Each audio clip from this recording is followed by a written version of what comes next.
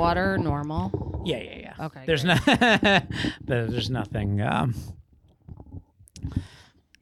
abnormal about the water. Okay, cool. But I noticed you cleverly turned the mug around. Yes, I did. You think you can get that one by me? Nobody gets the mug. No one gets the mug subtleties by me. I appreciate that you think I was trying to get something by you.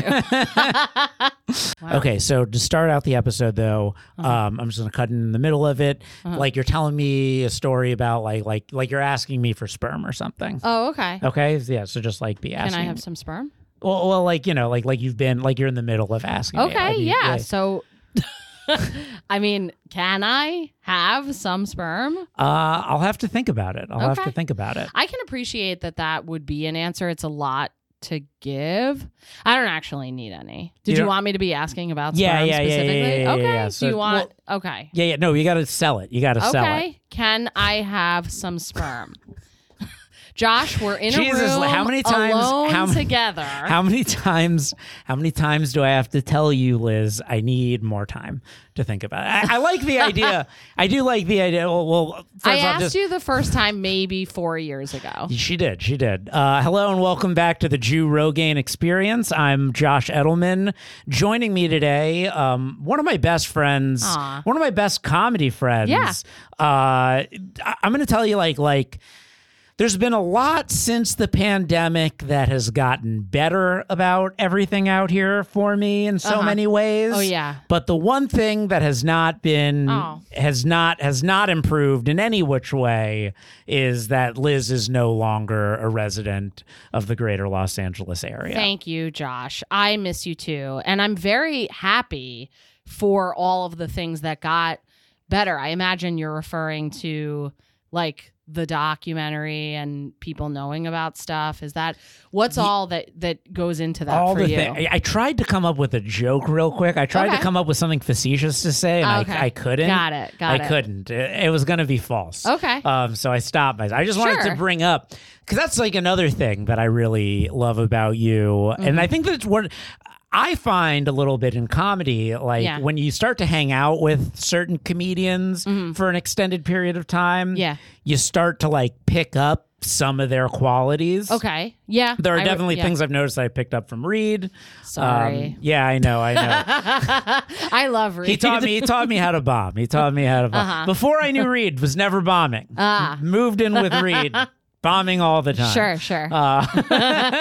But there are things I've picked up from him, and of course things I feel like I've picked up from you. And I also think that that's the sign of a quality comic. Sure. When you can notice, I did the show Set Swap. Did you see like the clip I posted with Bridget Yes, I love that clip. Yeah, it was a lot of. You both did such a great job. Thank you. We met up the night before to like come up with how we were going to do each other. Yeah, that's how to do that, I would imagine. Well, what was really cool about the show, I highly recommend it, Tien Chang runs it, is that each set of comics did something totally different for like their set swap. Like Bridget and I really did kind of like a very improvisational characterization of each other, like making fun of like heightened aspects of each other. Yeah. There were other people that didn't dress up at all and literally just went up and did each other's set. And those were some of the best ones. Yeah.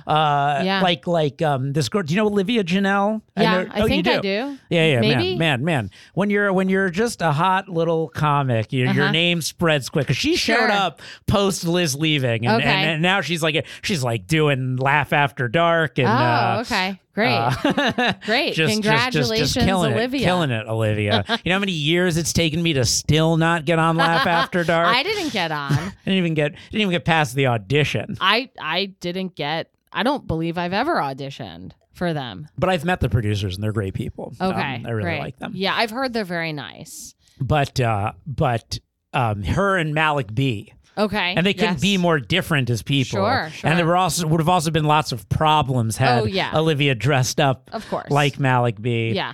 Rightfully or wrongfully, that's for you to decide. Yeah. Although I guess you could lean in. I just remember him dressing in like all neon yellow. Well, I like the track. I mean, I would have worn a tracksuit. I would have totally worn a tracksuit if I was being Malik. Yeah, I don't mean to criticize. first of all, I wasn't there. Mm-hmm. I didn't mean to criticize anybody's performance of anything.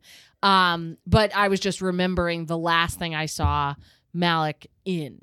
Well, it's funny, it's interesting. It's interesting to me. People have gotten real touchy in like real wild ways. Okay. Like I'm editing this show right now. Uh-huh. And it's like a show that involves a lot of improvisation. Okay. And then somebody in the show says, yo, and then pretends to be the police. Okay. And when I was getting notes back from the producer, they're like, you have to take it out. It sounds like they're doing an impression of a black guy. And that's, of course, totally not okay. Interesting. Okay. And to me, I'm like, it was interesting to me because, like, one, I didn't feel like they were definitely doing that. They were just... They said, it sounds like he's doing... I almost felt like the more wrong thing was them saying it sounded like they were doing black voice. Sure. Like they were putting something on something that wasn't really there. But I think we do that too much. Yeah. There's too much putting, like... I don't know. I'm a big intent person. Yeah. You know, were you... Correct me if I'm wrong. Were you a philosophy... major in college? Mm-hmm. I was I only finished with a minor, but I was a double major cool. for a while. I got a master's in it even. You got a master's in philosophy. Yeah. So one of my favorite things I read that I studied was the Kant's Metaphysics of Moral Philosophy. Okay. Did you study Kant at all? I did. Do you feel like you retain nothing? I mean, not nothing. But I don't feel like I mostly like got that much, in a weird way. I studied film and philosophy in college, and I feel like now I'm a filmmaker and a philosopher. Sure. I think the stand-up comics are shitty philosophers. Right. Yeah. Or at least people treat them that way. Yeah. I mean, I don't even know, I think about this a lot, like in terms of like what I'm using any education I've ever received to do. And I'm not sure, like, I'm happy I received it, but I also have no idea what it means for my life. Well, I think on a large way, like a big thing that's going on for me in the world is like there's these things contending with each other, which is like our intent as people, and then our battles with people's perceived intent. Sure. Yeah. About us. Yeah, I guess so. And well, the thing I was going to point out with the Kant Metaphysics of Moral Philosophies is he presents 3 scenarios.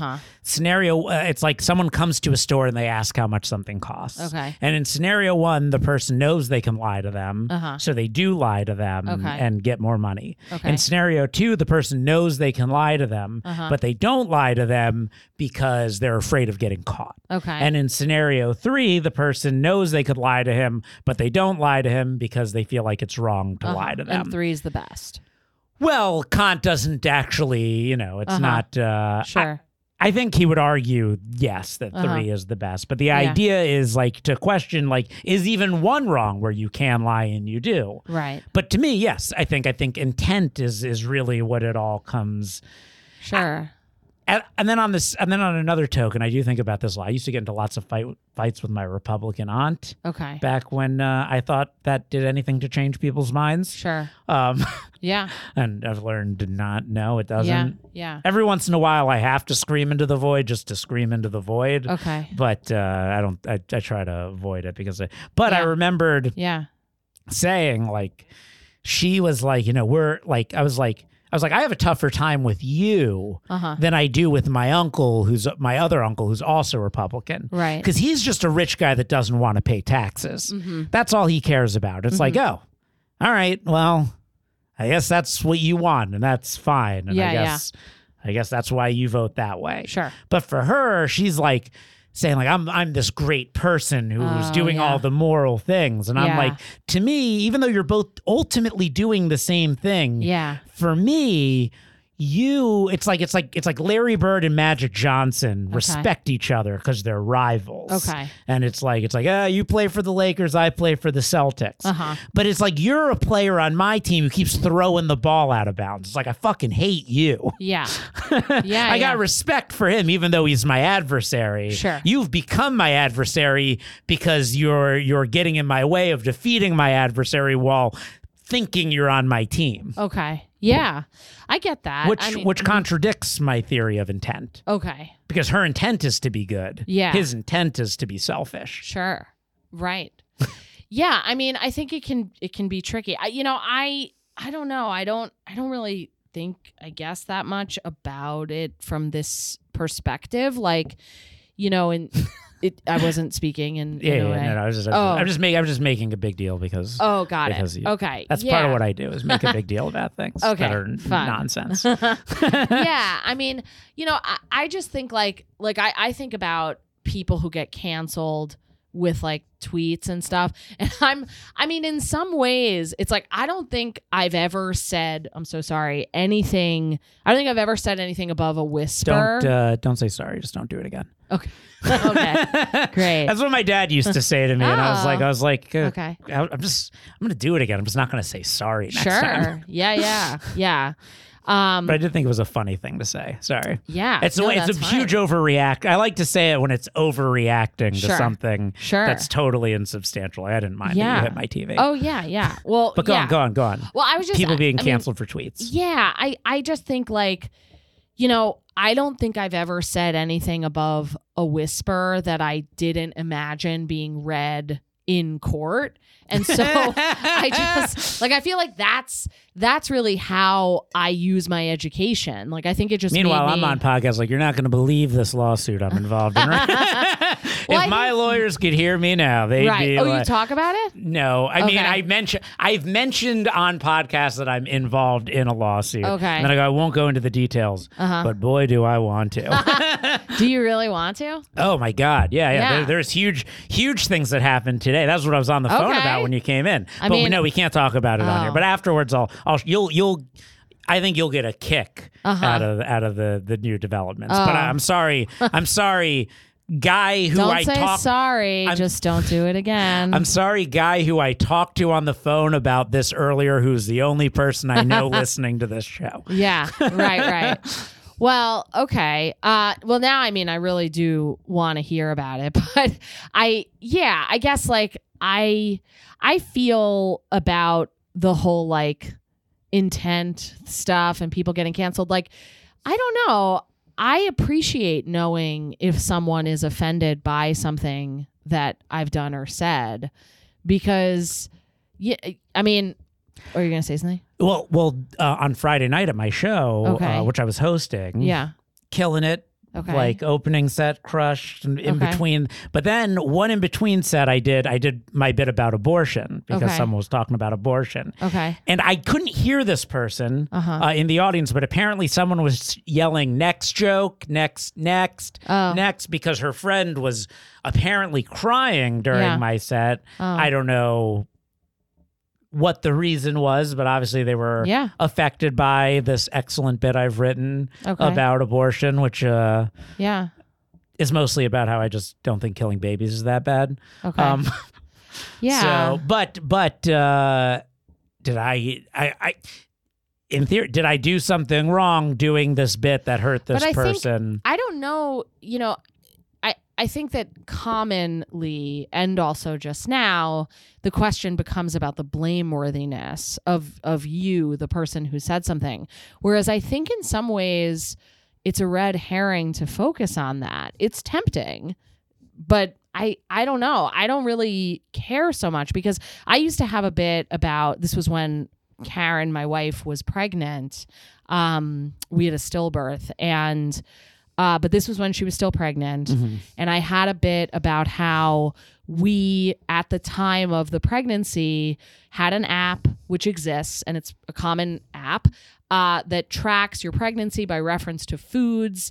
And so it's like, 1 week the baby's the size of a blueberry, and, whatever, an avocado, and like, not to get political, but life begins at poppy seed, not grapefruit, and, whatever.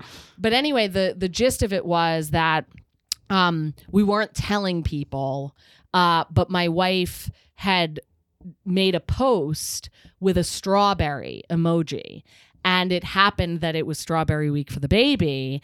And she, like a few people in response to the post were like, are you having a baby? And is it the size of a strawberry? And she like freaked out and then was like, oh my God, what am I going to do? And then she's like, oh wait, I got it. I'm going to story on Instagram. I'm going to bake a strawberry crumble and then make a story. And I was like, so you think these people are like, oh, she wasn't pregnant. She was foreshadowing the baked good that was going to come an hour from now. And anyway, so I had this whole joke about how, because of that, we did have this tradition of making baking something every week that was the size of the fruit that the baby was.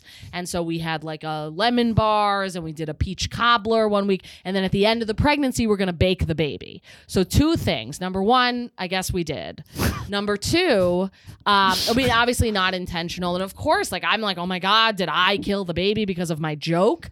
You know what I mean? Which I get is like the kind of magical thinking that would constitute most delusional person ever, right? If you like the joke, best comedian, whatever. But okay, so that's one thing, which I do feel bad about. But the second thing is I was with someone doing stand-up and another comedian, and the comedian's partner had told me, oh, this comedian had been pregnant, but we only got to like blueberry.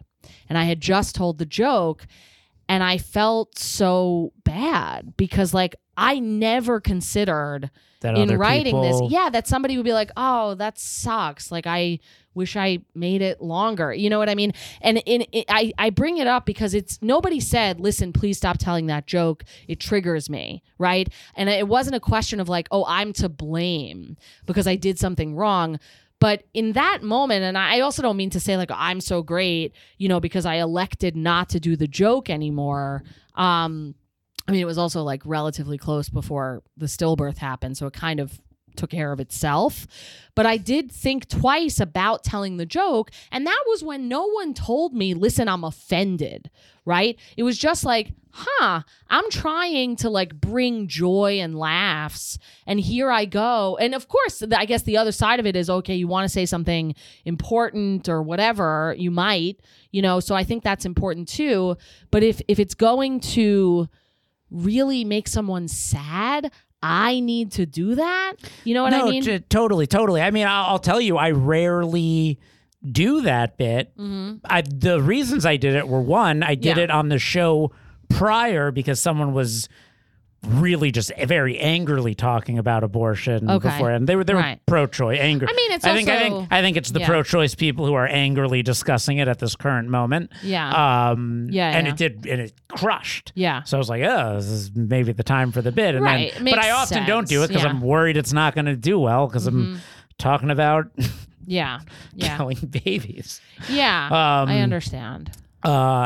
That being said, another thing that's interesting related to that is I have lots of jokes written about either people while I'm dating them or after we've broken up that I've even stayed friends with and that come to my shows. Yeah. And they all love the jokes about them. It's actually a nice thing that I feel like never on purpose. I'm always just writing a joke to be funny. Yeah. But my jokes about people I've dated by and large are flattering. Sure. Rather than... Yeah. I get that. That's good. Well, I hear so many people do jokes about people they're in relationships with, and I'm like, break up. Right. Yeah. God, my fiance is such a cunt. Right. It's not too late, buddy. Yeah, it's pretty wild. I've had that experience too. Like, just like, why are you with this person then? Sam Mamagami. You know Sam Mamagami? I do. Looks like Henry Cavill or Superman. Okay. Yeah. He was like doing a bit. I was in an 8-year relationship. He goes, let me tell you, the sex dies after 6 years. I'm like, maybe when you look like you. Sex dies after 6 weeks. Sure. Yeah. I get that. I love when people give advice that they think is universal, but there's a very distinct quality about themselves that dominates where that advice is coming from. Yeah, right. Oh, you mean like Sam saying the sex dies after 6 years. I think there's a lot of people who would say died way before that. Fair. Sure. Yeah, but I'm like, maybe when you're Sam, it takes 6 years for them to finally get tired of having sex with you. Yeah, that is impressive for sure. Interesting thing. Here's a question. I guess you're married, so this is maybe different for you. And I also definitely find like, you know, intimacy and feeling like strong, intimate feelings for someone doesn't necessarily make like the orgasm bigger or anything, but makes the whole thing. It's like, you know, when I'm in love with somebody, I'm typically like not even caring about other people that much. Yeah. But separate. If we can scratch the fact that we've ever loved anyone from our minds. Okay. Would you rather have sex with someone less attractive that's better in bed or more attractive who's worse in bed? I think better in bed. Better in bed is more important.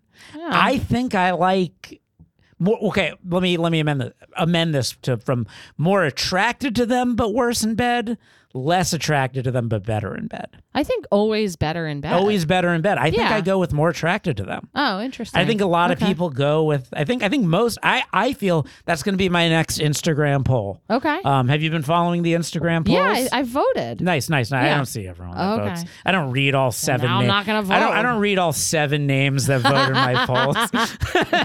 Of all you think of I have time for that? Every single one of my mom's Instagram accounts. I'll tell you. My mom's always one of the votes. Yeah. I was like, when I did one recently. Actually, I'd love to just live poll you. Okay. I had one recently. The poll was, would you rather help someone move nearby or drive to LAX or pick them up at LAX, I'm going to say during rush hour? Yeah, I would say the move because you get a workout. Okay, so you're looking. Look at Liz finding the positives. Yeah, always seeking the. My mom voted, and she voted she would rather pick someone up at LAX than up the move. I'm like, your vote doesn't count, Mom, because you don't understand the hell. No, I mean the only positive I can see about the LAX trip is if you have an errand to run near LAX. Or Errand queen right here. I do. I love errands. She loves errands. But I've always said if I ever directed a special for you, or if you just wanted to use this idea, that my idea for starting your special would be you running errands on the way to the theater. Yeah. That would be good. And I'd want to do it in a way where you're really running the errands. Yeah. Really on the way to the theater. I think that's a great idea. You're doing the special. Sure. That's a wonderful idea. I love that idea. Thank you. I appreciated it when you pitched it, and I appreciate it now being reminded of it. And so I love errands. So that or listening to an audiobook or a podcast episode in the car because you're going to be in the car for a while, you know? But you know what? I like listening to podcasts and books on tape and things like that as well. I still need the car to be moving. Yeah. I'd rather be wasting gas and going 40 miles. Oh, you know, I got a thing. I have 5 miles. For sure. It sucks. It totally sucks. The LAX thing. Because you said I want the car to be moving, I have a thing now. I mean, it's a bit, but it's very new. But I'm so excited about it. Tell me. Is like about how I hate new cars. Okay, I absolutely do.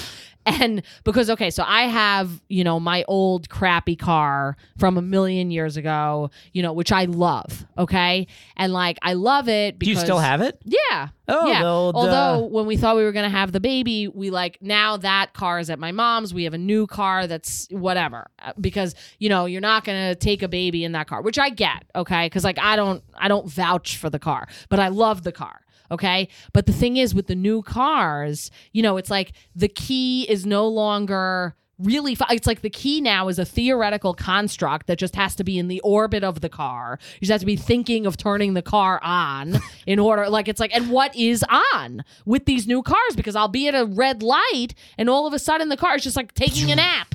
Yeah. It's like, I thought we were in this together. You know what I mean? So anyway, so that's kind of some of my feelings about the car, but it's unsettling. Something I really loved. This reminds me of this. The Ted Kaczynski miniseries. I forget which channel it was on. Paul Bettany played Ted Kaczynski. Okay. But like he's like very anti-technology. Okay. And but as a character, as a person, as both. Okay. Got it. Like one of my favorite things was the end of the first episode is him coming to a stoplight in like the middle of the night and like an empty road, and he stops and he's just like looking around, and it's like this technology that is now that is no longer helping, but hindering.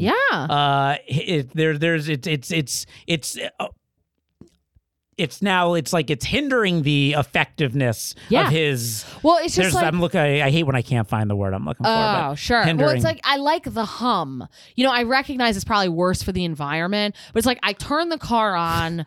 You know what I mean? You stay awake, right? While we're driving together. You don't get to like conk out because we're at a stoplight. Yeah, and then there's also probably this subtle stress that you're feeling as well of like, is this thing going to get back on when the light goes? Are people going to start honking at me?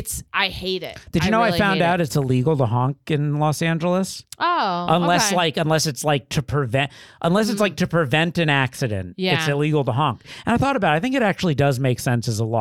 I mean, we are overly making laws and I think Los Angeles is simultaneously both making too many laws and enforcing too few of them. Probably true. I have the opposite of road rage. Like, first of all, so anger is a cover emotion for sadness. And I think I get road sadness because, but generally it's like when there's traffic, I'm just like, this is a sign from, the universe, Hashem, whatever, that like I need to slow down. And, people is just like, I'm like, I don't mind waiting. I have like anti-traffic normal reactions to traffic, but sometimes like I had this a couple of weeks ago because I don't like to be late, especially for shows. I mean, God forbid, it's so stressful. You know what I mean? Well, because the thing is, it's like I read once, it's a Neil Gaiman thing that you have to be 2 out of 3 nice, on time, and good.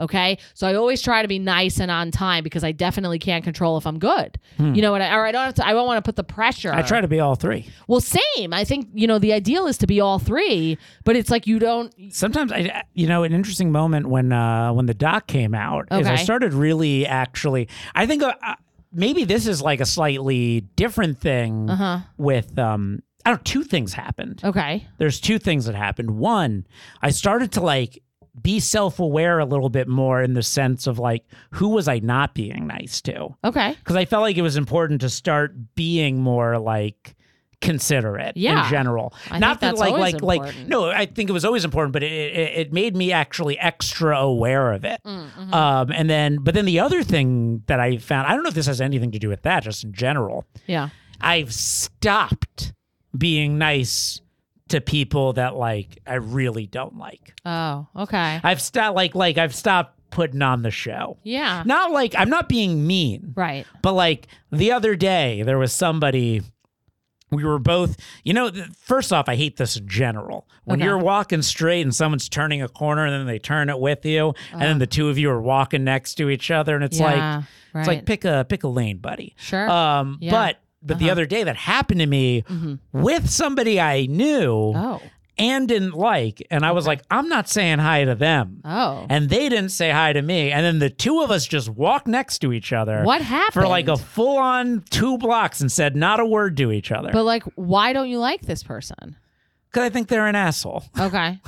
But like, did something happen?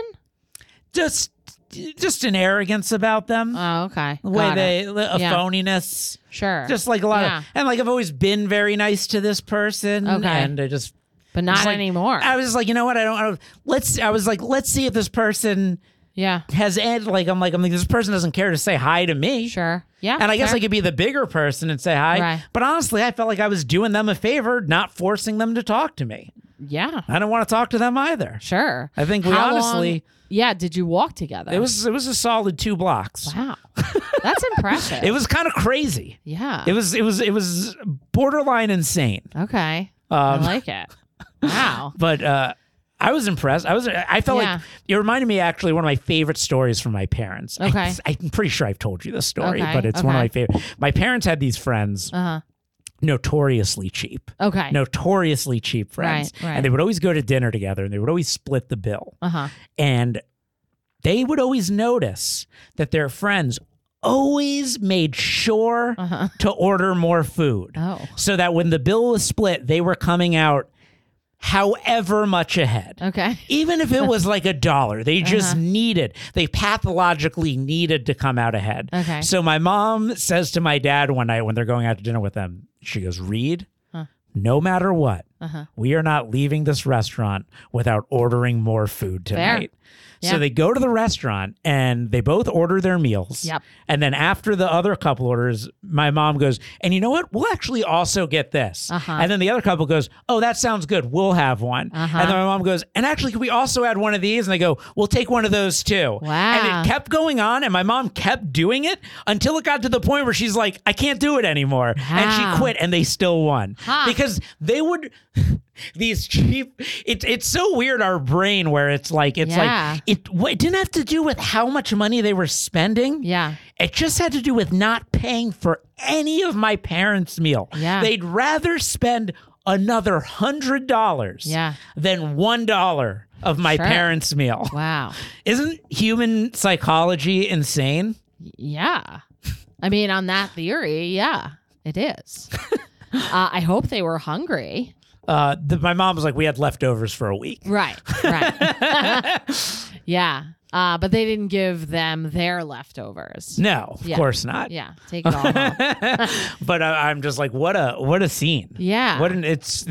Okay, actually, this is another thing I've been wanting to introduce to the show, and we'll introduce it right now with you.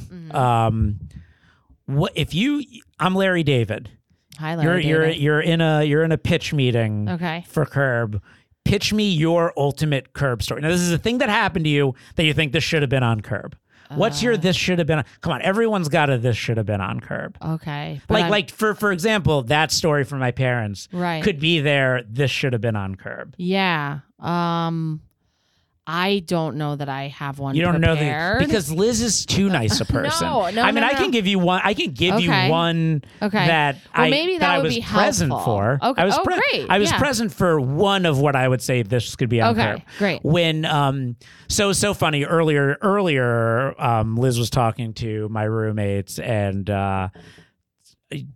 one of them said, you meet a lot of people. And then I screamed, like, I thought Liz was famous when I first met her. And I remember I was one of my first friends in comedy was Ben Hurwitz, ironically, one of my first enemies in comedy as well. I love Ben. I love Ben too. Yeah. That's just a joke with, that's funny because there's truth to it. Yeah. I feel no animus. Yeah. But if you see him on the street, I'm gonna walk 2 blocks. One of the first people that made me feel like I had a friend in comedy. He's great. I love Ben. Him and Jared. They were like for a minute we were Levin, a crew. Yeah. But Ben's like, I run a show with Liz Glazer, and I just remember thinking, oh, you run a show with Liz Glazer? I had no idea who you were. Yeah. You just sounded famous. Okay. And then I'd see your name occasionally on things, and I go, oh, Liz, and you were out of town, and then you came back into town, and then you hosted the mic at the Vinador, and you had this energy about you. A coffee shop where 4 people would come to a mic. But she would go up. You walked up, and it was with no ego when I say this, and just the utmost kindness and positivity. But this sense of look at how I give. I give of my time and energy to these 4 people to help them someday get to where I am in comedy. I mean, it's interesting that you see it that way because for me, I mean, I try to believe this about everything that I do, because I've had a lot of losses. You know what I mean? And not like the stillbirth kind of thing, but like, you know, like, yeah. I'd say success in this business is about being to take it on the chin again and again and again and just stay on your feet. Yeah. And can't even tell you how many times I've taken it on the chin as well. Right. And like, you know, I mean, we were talking a little bit ago, I feel like here, just about like rejection and festivals and that kind of thing. And like, I remember this was maybe and now she's a festival winner. Sure. But I mean it like I remember maybe it was like 2018, beginning of 2019. I was getting rejections from festivals that I'm like, I don't even think I applied to this thing. And then there's rejecting me. And I write in my journal and I would write, you know, rejected again. I can't even spell this festival. You know what I'm saying? And like, whatever. I truly didn't even know I applied. And then I wonder if that was the joke. Do you remember this one time we went to like Kitchen 54 or whatever together, and then we were driving, we were having a conversation, and I said, you got to write that joke down. Well, I think it was about festival. I think we were having this conversation. I don't know. A little weird. Well, I think because I remember like times, I think it was about email. It was definitely about email. And it was like, you know, I remember I don't know if we've completed one thought on this podcast. It's fine. Anyone who's wanted to hear the end of any thought either of us have had on this podcast, going nuts. It's a good thing you're an editor, but this is like an episode of Lost where it's just like you think things are going to be answered, but they are not. Right. So this podcast is going to end with one of us being like, it was all a dream. Yeah. But like so it was a lot of rejection, a lot of like, you know, either getting rejections in my email or like I remember one time writing in my journal, like all of my email right now is spam, you know, like nothing is even addressed to me. And there are, you know, moments now, because I think there's a way where it's like everything can be a big deal. And also there's a way to downgrade anything that happens, right? Like it's like, oh, I won the Boston Comedy Festival on Zoom. You know what I mean? Or I might have like this kind of audition, but it's like, it's just an audition, you know, like stop, don't get too excited.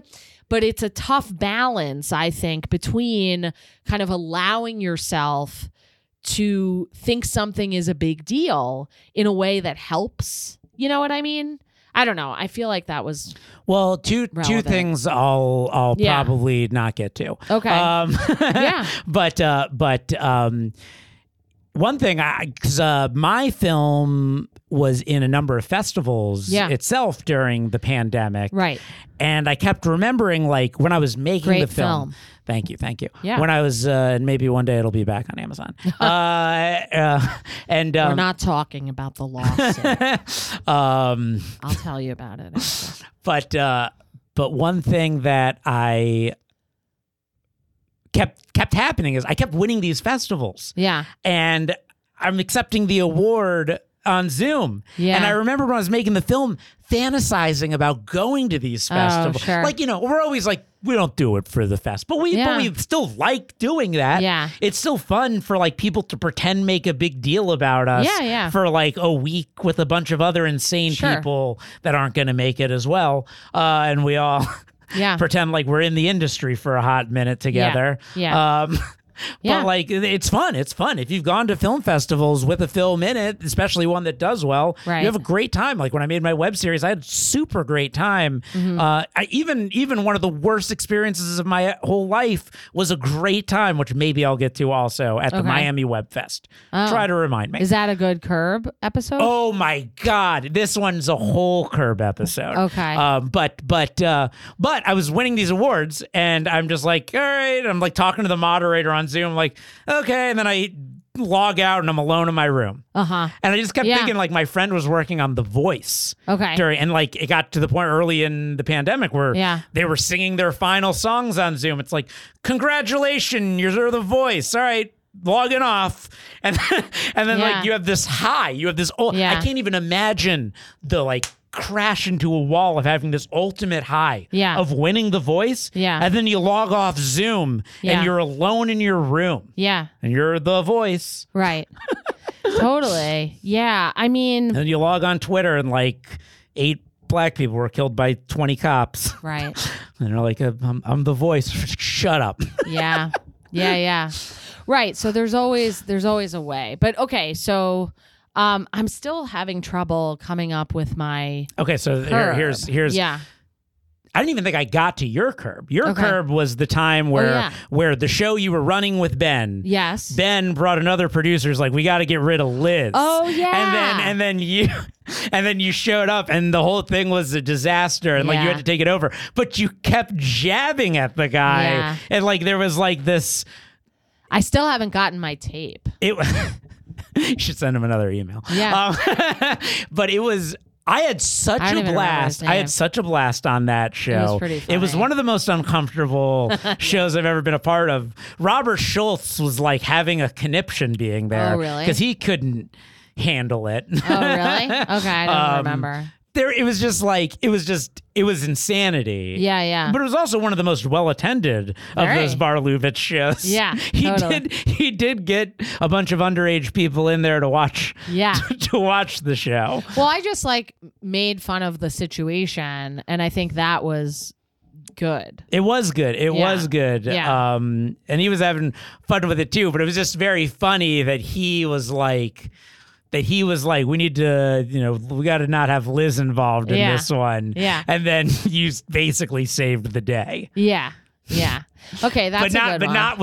But not without making sure he was aware of the many ironies of what was happening. Yeah, totally. And it just feels like a Larry thing to do to make sure he knows. Right, like the funeral.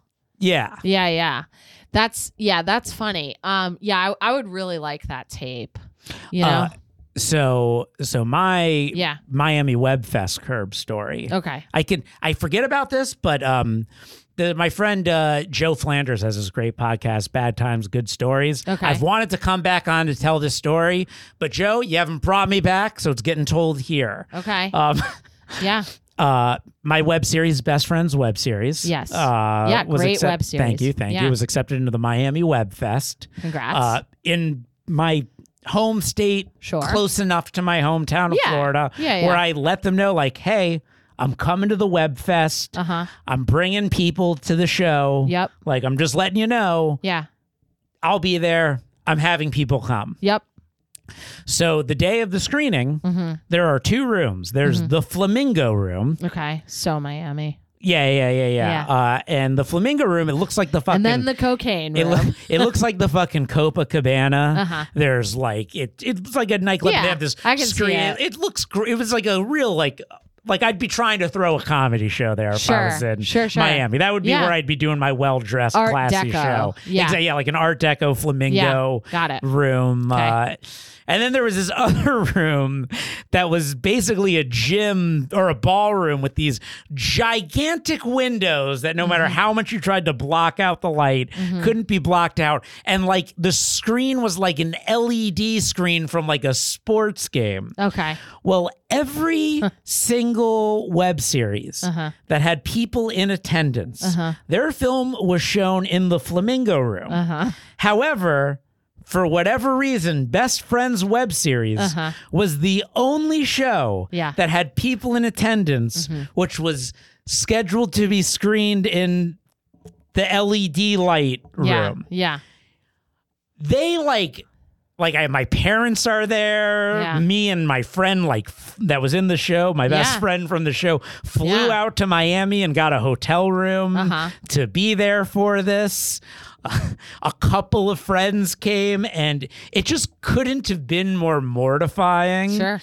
And they were also trying to charge $40 a ticket. Oh. And wow, my parents were like, we'll pay $20. Right. Which they shouldn't have had to pay anything. Yeah. Ultimately for... Thank God their friends from dinner didn't come. Oh, yeah. They're like, we'll pay $19. Totally. They'll have an extra ticket. But we... So they're like, hey, so after the screen, you can come into the other room for the Q&A. And I'm just like, I'm not fucking going in that other goddamn room. I just leave. And And we just I just go out to eat with my parents, and like everyone's trying to downplay it, but I couldn't be more enraged about the whole thing. Sure. Yeah. So the night before, no, this like I haven't even gotten to the good part. Oh, okay. Yeah. The night, I apologize about how long the story is, but every piece of information is worth it. The night before, there was like the welcome event at like this nightclub on the roof. Me and Skylar, who played my best friend, we go to the welcome event. There's like a couple people there, and we hang and we schmooze and whatever. Yeah. We're kind of like, I guess everyone's getting in tomorrow because it's Thursday night. So then that Friday night, we're like, you know what? Let's try to put this behind us. Let's go have fun. Let's go to the event tonight. Okay. So we go to the event again at that same place. We don't look up any of the details. We just remember that it was at the same place. We get there. There's nobody there now. And we're just like, what is this festival even going on? Yeah. What is happening? Yeah. So we just go out in Miami. And then that night we get home drunk and we're like, let's write them an email. Oh, geez. So we write them an email while we're drunk. Is this festival actually happening? Okay. And we write this whole email about like the screed about everything that's happened. Jeez. Concluding in going to the event last night and nobody being there. Wow. And then in the morning, we wake up to a response from them about how the event the night before was at 9 o'clock, not at 7 o'clock, and with photos of it being packed. Oh, okay. And they're like, there is the award ceremony tonight. That is still happening. Did you get one? So Skylar and I are like, fuck it, let's go to the award ceremony. So we go to the award ceremony where they're handing out so many awards. It's like they're making up awards to hand out, like best foreign mockumentary comedy. Oh, best foreign film mockumentary drama. Right. Best like they're like going. Lot of niches. There, like best foreign film mockumentary. Like what? Yeah, and there was enough of them for that to be a genre with a winner. Right. We're just like watching the entire room one by one, accept awards. Throughout the night. Yeah, we're not getting anything. Right. We're getting drunker and drunker. Sure. It gets to best director. Okay. And we're sitting there, and the person goes up. And I'm just like, all right, we're just miserable about everything. The person comes up on stage and they go, and the winner for best director is Best Friends. And I stand up and they go, forever. And then this one goes, ah! And I sit down. That's a great, for one brief moment. Yeah. All was right in the world. I forgave them for everything when I won best director for Best Friends. That is amazing. The winner is Best Friends. I literally stand up out of my chair to go hug Skylar, and then they go forever. And thank God this woman shrieked, because I was just walking to the stage. That's amazing. I was on my way up to take this award. Yeah. And could you imagine? Yeah. Could you imagine if I walked onto the stage after that to accept? Oh my! I honestly wish I did. Sure. Because in the moment that would have been the worst thing that had ever happened to me. Sure. But in retrospect, the best story I'd have ever had to tell ever. Yeah, that's a great ending to the Curb episode. Right? Yeah. Yeah. But it's just it's funny. I think we all oftentimes, I try to often think when I'm in what I would consider a worst ever situation that soon this will be a great story. Sure. Because I think about how many of my worst ever situations are now my best stories. Yeah, I share that. And I think I was going to say something to that effect about some of the rejections is I think that was Curb-esque that you're getting rejections from things you didn't even apply to. I think you have a lot of what I would consider, I think a side character from a Curb thing would be you not deleting your emails and Larry being why won't you delete your emails? Or Larry doesn't delete his emails and someone's just driven so mad by his inbox that becomes the whole thing. And then somehow finally he decides, fine, he'll delete the emails, and then he needs the email that he deleted. Yeah, I definitely don't delete mine. But I know, I love that bit. It's one of my favorite. It's one of my favorite Liz Glazer bits. Thank you. I really, it did come in handy for that bat mitzvah with the Hebrew name. Everybody wanted to know. I don't delete my emails, and it's come in handy for this lawsuit I'm involved in. Oh, good. Yeah. I mean, I don't see why. Why would you? I mean, storage is basically free. My last girlfriend was like, it drove her crazy. Oh, interesting. Drove her crazy. Yeah. I mean, I think it's interesting that things drive people crazy just because it's a difference. Mm-hmm. You know, like, because like Karen deletes her email. I don't. And it's like, I think I appreciate, like, Karen and I found each other after lots of heartbreak, you know, that we each went through on our own. And I think as a result of that, and this ties into, I think, the rejection piece too, is like, we don't really sweat a lot of stuff. You know what I mean? Like, it's like, she doesn't care ultimately that I do or don't delete my emails. Like, I've been in so many relationships where the mere fact that I am different from you is a reason for you to be like so high stakes annoyed about the things that I'm just like, right, we're different, you know? And so I think that, like, it's not exactly the same, but like when you were talking about the Vinador thing and the sort of like treating it so special, I think it's just like every time that I did any open mic or whatever, I was like, I am learning. I am in the middle of my story, and I believe that I can become great. And it's just going to take hosting this 4 p.m. mic in this cafe, you know what I mean, for no money 3 times a week. And like, I will get better, you know? They're not the same. I wanted the analogy to be tighter, but. Well, I loved it. I mean, you know, you have a magnetism to you. Oh, we'll end the show with two things I want to say. Great. One, is someone said something to me once that really made so much sense to me, and I hadn't even thought about it. They said it's better to be likable than funny. Yeah. It's more important for the audience to like you than for them to think you're funny. Mm-hmm. And I think you are someone who's both, which is what like you're you like the likability is through the roof. Okay. The likability, like people, I think rare is the performance where you get on stage and people in the audience are thinking, I don't like this person. It's happened. It's happened to everyone. It's happened to everyone. Yeah. But it's rare. But I think it's very rare for you. I mean, there are comics I see who I think are hilarious. Right. But they go up with this chip on the shoulder and this anger and this bitterness. Sure. And it's like, I've been on shows with some of them, and afterwards, my friend will be like, I hated that person. Yeah. And then I'll go over their jokes with them, and they think all of them are funny. Right. But they just don't like them. And it's so important that people come to a comedy show because they want to have a good time. Yeah. And I think that ties in, sorry to interrupt you, with the abortion thing earlier. Right. Like, and not specifically to your abortion thing, but just in terms of people like saying or not saying I would have terminated the bit if I had heard her saying that. Yeah, right. I hadn't gotten too late into the trimesters of the routine to right.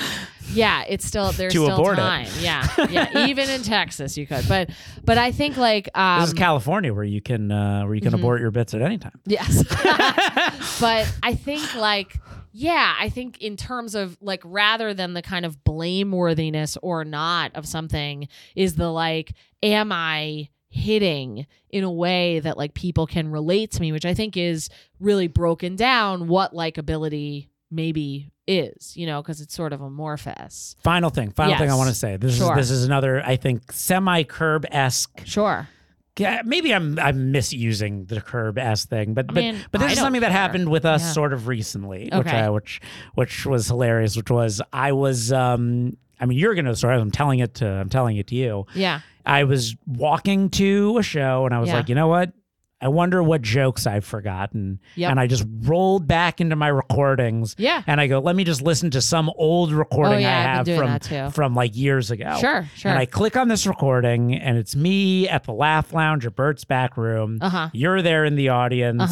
My girlfriend at the time is there in the audience. Yeah. I think it's pretty much the three of us, maybe Karen too. She might have been visiting at the time. There was somebody with you. Yeah. Probably. And I'm Yeah. telling jokes on stage, and then I bring up a person, and then I ask you something personal about that person. Okay. And then you tell me your true opinion of that person, which is negative somewhat. Okay. Got it. And then I go, interesting. And you go, and then you say, well, now I feel bad. Okay, I did. Because I see that you're recording it. Sure. And what if this gets out? Yeah. And then I say, don't be ridiculous, Liz. I'm never going to listen to this again. Then not only do I listen to it years later, I send it to you in a text message because I'm like, I listened to it. Isn't it hilarious that I listened to this today? Sure. And that you say, you're recording this and that makes me uncomfortable. Yeah. And what if it gets out? And then I thought right after I sent it to you, well, now it's a little more out. Now, for a point in time, I was the only person that had this recording. Yes. Now, another person who refuses to delete anything has this recording as well. Yeah. And then as kind of a icing on the whole cake of it, I'm talking about this recording right now on another recording. Wow. I do not even remember who the person is. It's okay. It's okay. I obviously wouldn't out you or them on this. Yeah. But that recording is the most out there recording of any recording I have not put out there intentionally that I've ever recorded. And it was the recording you were the most worried about being recorded and getting out there that I assured you had a 0% chance. That's when a in good reality, episode. it had only a slightly greater than 0% chance. Yeah. Which ended up being what happened. Right. And this is what they were talking about with COVID. It's that the chances of you dying were the chances of that recording getting out, but that recording got out and you could die. Yeah. Anyway. Yeah. I think that's a good spot to end on. I've had so much fun. Thank Liz, you. it's always such a pleasure to talk to you. The same. Yeah. Was this the best episode of the podcast? Yes. Yeah. It was. It very well may be. I mean, I think people are going to listen, and I think they're going to love. My recordings with the other people I've had on have also been excellent. But Liz, I mean, it's just always such a joy to talk to you. And we're gonna go see. I'm gonna go see Liz tonight perform at Cantor's, and then tomorrow I'll be seeing her performing her Just for Laughs audition set at the West Side Comedy Theater. Yeah. This podcast will have come out after that performance, so I'm not. This is not getting anything you'd like to promote. Say before we go. Well, you could just go to my website www.dearlizglazer.com. And follow you on all the social medias. Yeah, you can get it all there. Yeah. So thank you again for tuning in to the Drew Rogaine Experience. I'm Josh Edelman, and I have no catchphrase to end this.